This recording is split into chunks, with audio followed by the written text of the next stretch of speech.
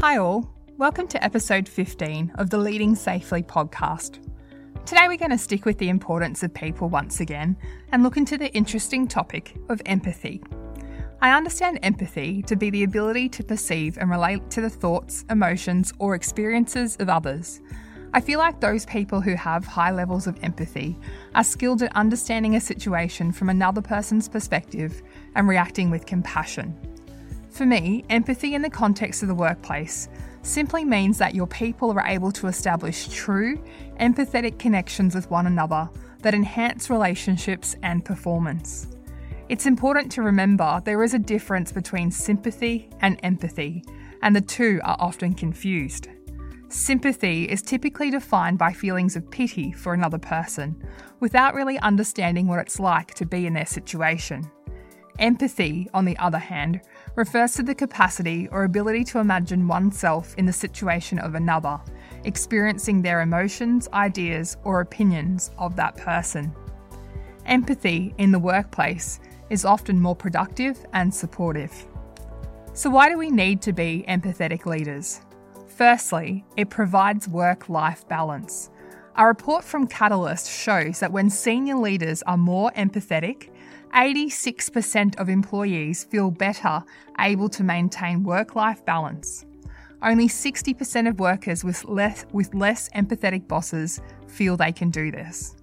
Secondly, it supports diversity and inclusion. Executives should back up initiatives with strong empathetic leadership that makes people feel supported and safe.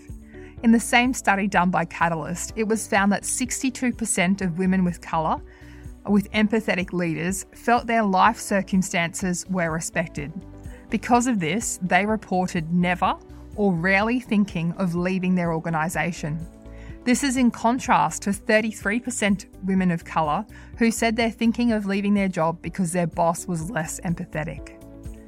Next, having empathetic leaders makes business more innovative.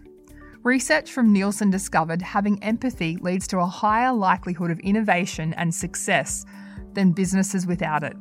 Their report actually showed that 3 out of 4 fast-moving consumer goods launches fail. The ones that did succeed were able to use cognitive empathy to understand their customers better. It also raises employee retention rates.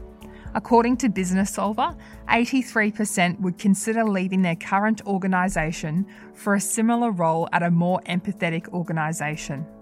Finally, having empathetic leaders increases outcomes. So Business Solver also found that 84% of CEOs believe empathy is the key to producing positive outcomes in business.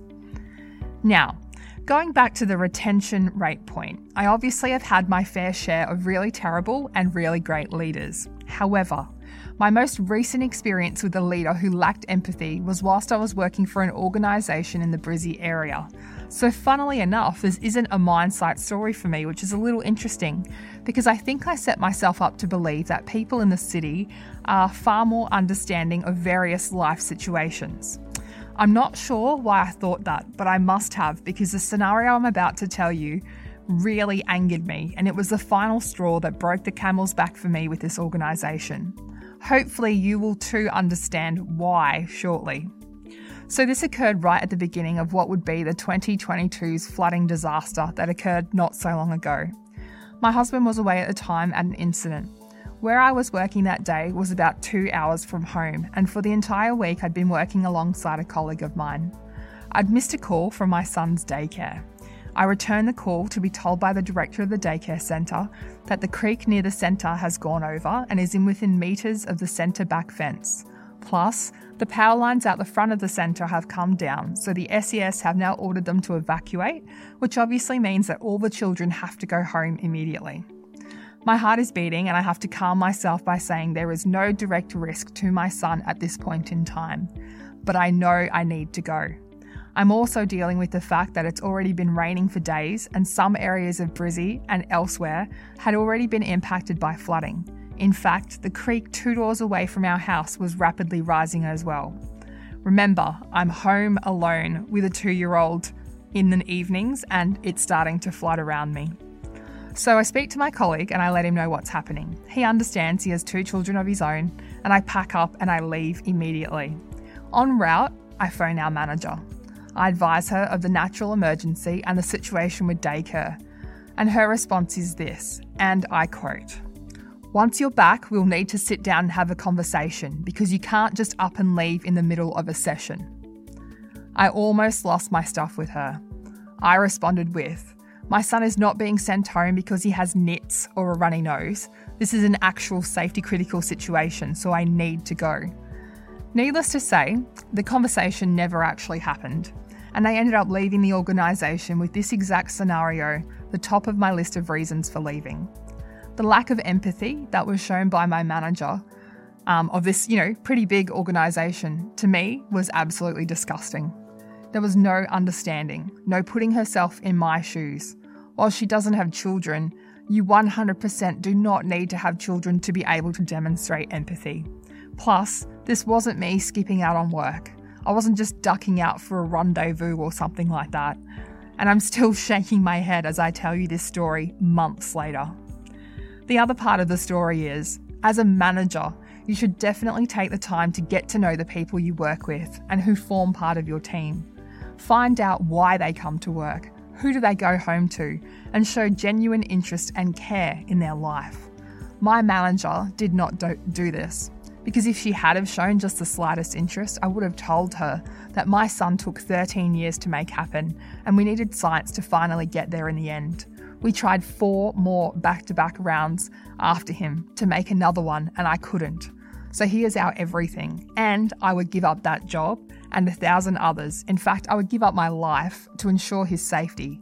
So for her to tell me I was going to be performance managed because I left to collect him during a natural emergency still blows me away today. So please, do take the time to get to know your team and understand their priorities. Right, so how do you not be like my former manager?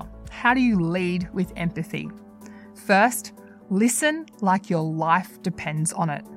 Being in the same room with someone and observing them has always been a powerful way to recognise when someone is struggling. However, with the current work from home environment, it makes observing problems 10 times harder.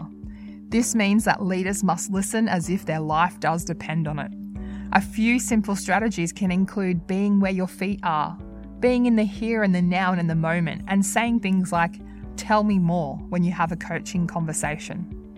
Next, fulfill each team member's most basic work needs. One of the most popular strategies of highly empathetic leaders might surprise you. They get out ahead of someone's negative feelings. While this might sound counterintuitive, it actually demonstrates incredible empathy. By using creative methods to fulfill each team member's most basic work needs, it sets a precedent that says, "I understand you." In the workplace, the most basic professional needs include, but aren't limited to, financial compensation for providing the essentials, having enough work to stay busy and engaged, creating a sense of belonging and community, and showing appreciation for work ethic and effort. Next, demonstrate an ability to help, especially when it's not convenient. Most good people are willing to help someone else when it comes from their excess. While this is great and certainly better than the alternative, helping a team member when it's not convenient demonstrates great empathy. Instead of talking about helping, you will be acting on it. I like to ask leaders, when was the last time that you did something for a team member that pleasantly surprised them? Just like any great Christmas present demonstrates your understanding of the other person, doing something that surprises a team member in a good way shows that you get them. Given we live in a COVID-19 world with evolving business and labour challenges, coupled with changing customer and employee needs, leadership empathy is no longer a nice to have. If you don't understand or you can't accommodate your employees, the basic reality is someone else will. So, that brings us to the end of another episode. Hopefully you've taken away something from this episode about empathy and its importance in the leadership space. Don't forget, if you have a topic you would like discussed or feedback regarding the show, please feel free to comment on YouTube, reach out to me on LinkedIn, or shoot me an email to leadingsafely@outlook.com. Until next time, stay safe.